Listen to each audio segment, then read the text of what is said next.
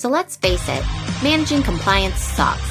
It's complicated, it's so hard to keep organized, and it requires a ton of expertise in order to survive the entire process. Welcome to Compliance Unfiltered, a podcast dedicated to making compliance suck less. Now, here's your host, Todd Cashot, with Adam Goslin.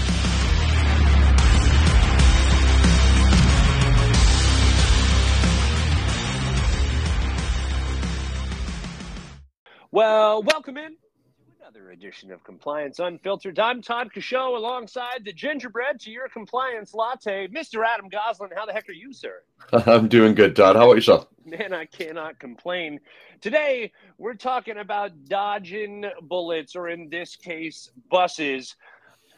We're going to have a conversation about, what you like to call hit by the bus planning. Now, what happens in an organization when someone is hit by the proverbial bus, Adam? Well, what people need to think through is, what would happen if somebody in your organization got creamed by a bus on the way to work tomorrow, or whatever, Monday, whatever it may be, your next work day. But we all like to think we've got, basic control of our lives, but the reality is that there's a infinite number of possibilities that are outside of our control that could happen at any moment. We don't know for sure somebody's going to be at work tomorrow. The daily plans can get immediately derailed. So, when I'm consulting with clients, I'll often lead them through a hit by the bus scenario. What happens if, a key person gets hit by a bus on their way to work? And it might sound like a far-fetched concept, who actually gets hit by a bus.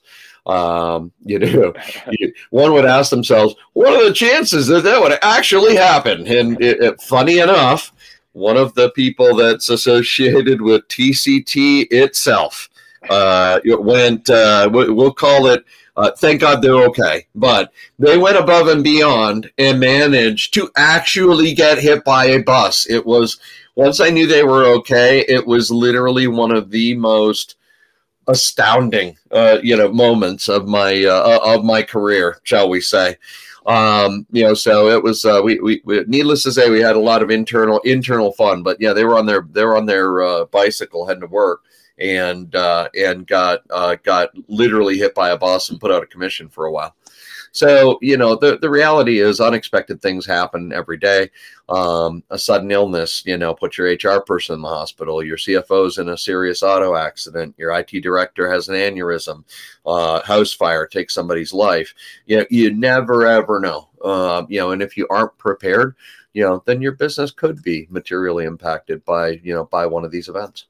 So why is it important for all organizations to prepare for this possibility? Well, I like to call it my hit by a bus. I typically will short form to HBB. But the hit by the bus scenario, it's a euphemism for anybody being instantly gone, suddenly without warning. And you don't have any ability to contact them, to get information, to get insight, to get answers. And in this, kind of hit by a bus scenario, you're left on your own to figure out, what was it that this person knew really from years of experience and learned insights. There are a few organizations that will take the time to ask the question, what happens if this person is no longer part of our organization without warning? And it's really something that every company needs to prepare for because it could happen to any company at any time. So, if you're taking your business continuity and your disaster recovery seriously, then you also need to look at that hit by a bus scenario. In a lot of cases, you can't just, it's not a simple matter of stepping into somebody's shoes, within an organization that's no longer there. You don't have time on your side. It's going to take time to close up, what could be years of knowledge gaps, and whatnot. If you lose somebody that's central to some, manual payroll process type of thing, and you're 3 days away from payday, you could be really screwed, type of deal. So, excuse me, when what if you lose somebody that was, flipping a whole bunch of switches every week to keep your products operational? You didn't have any idea what switch did they flip? How'd they flip them? Where are these switches? How do I flip them? What order do I flip them in? What do these switches do when they get flipped? I mean, you could, depending on who you lost, you could have all sorts of really horrifying scenarios, right? You could be missing your invoicing. You could be missing your payment process. Your products could be dead in the water. There could be all sorts of different scenarios that could take place depending on who you lose. Now, that is a rattling thought. Now, how should organizations go about planning for this? Well, the only way to mitigate the bus factor, if you will, is to develop some cross functionality for every single area of your entire company. Everything, everybody, every vendor. Look at it. Really, what it takes looking at the organization with a different set of eyeballs. Don't go under the presumption that certain people are more critical than other people. Yeah, you're probably right. You can probably pick out some of the key people, but you'd be surprised. The pockets of singular knowledge that exist within an organization. There it could be a critical vendor that's an easy one to overlook. It's a mid-range developer that happens to be the only one that knows fill in the blank.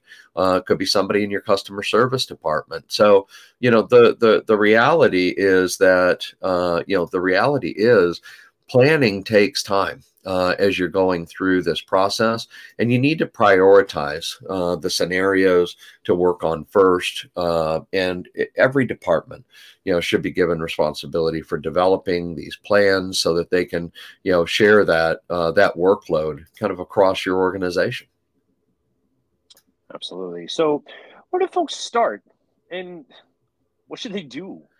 Well, the first step is to kind of identifying your top individuals. So prioritizing the people to focus on first. So we need to determine the impact on the organization if this individual were to be suddenly gone, which person's absence would have the greatest effect on the company. That's really where you want to start planning. One of the things I'd recommend to organizations is, incorporating this activity as part of your interviewing process for your annual risk assessment. Asking the people you're talking to, who are the top X people in your company that that you can least afford to lose, type of thing. You don't want the number, like if I got a company of 50 people, I don't want to give them 25 picks, right? Instead, what I want to give them, maybe they got to identify 3 people, but interview all 50 of your people. Give them 3 names that they can only pick 3 names. These are the only 3 people that you can, that you could least afford to lose, and go ahead and get those numbers. And when you finish doing all your interviews, then tally up the names, who got the most votes, etc. And then using that, kind of matrix. Use that to go through and identify who are those, individuals that are, likely to have singular knowledge or, be super critical, and then what you've got to do is you've got to go in, capturing the information. You've got a series of documentation and training that needs to take place. Capture the information that only these people know. Get it documented, make it readily accessible in a central location. Once you've kind of acquired that information, that knowledge, then doing cross-training, with multiple other individuals, so that, you're spreading the notion of this singular knowledge and, and really spreading it out across the organization. So is this totally a set it and forget it sort of thing, right? Like this is just something you do one time and you keep it moving. Yes. I appreciate you teeing this one up for me. Oh, hell no. You don't want to do this exercise once and move on. An organization is alive. It's constantly changing. There's new people coming in. There's people that are leaving. There's new skills that are being developed within the company. You've got new service offerings. You've got varying levels of knowledge transfers that were, kind of set forth and then actually happened, type of thing. You've got a whole bunch of different arenas within the organization that really need to get addressed. You want to go back, you want to review your scenarios, redo your interviews each year, identify now who are my top, my top people where I've got, that I can least afford to lose and why, et cetera. But you want to go through that process basically each year, identifying any new gaps that that may have come up since the last time that you went through and did that exercise. Now, parting shots and thoughts for the folks this week, Adam, specifically, what challenges do organizations face headed down this path? Well, the one thing that folks need to be ready for is that there are people within organizations that will determine their value, to the organization by the knowledge that only they possess. They use it as a shield. They think this is going to keep them protected, keep them, so that they can't be replaced, et cetera. And they hold on to this stuff tightly. While that approach has a certain logic to them, the reality is that they're putting the organization at risk. No single individual, it should be more important than the overall organization. And holding that information hostage can't be permitted. We just need to, and for an established organization, it may take a little bit of time to kind of go through the process of getting everybody's brains headed in the right direction. But even at TCT, I'm not irreplaceable. We have, I deliberately built redundancy into the organization. So we've got, different people that could step in, perform the critical functions of the organization so that, we've got multiple people that have shared knowledge, and whatnot. We look at it as an obligation to the company and to each other, to make sure that we've got, those levels of redundancy. For a small organization, it's tough to get, this full scale redundancy, but that's really where, you go in, you look at the people that have singular knowledge and you do your best to mitigate that risk. Whatever you can do to mitigate it is going to be better than where you were before. Do you know where you're most vulnerable if somebody got hit? By the proverbial bus. What would happen if the wrong person was instantly gone? You don't want to sit around waiting to find out, because what you don't expect to happen eventually will. A strong recommendation, have organizations get into the mode of starting that contingency planning and start doing it today. And that right there, that's the good stuff.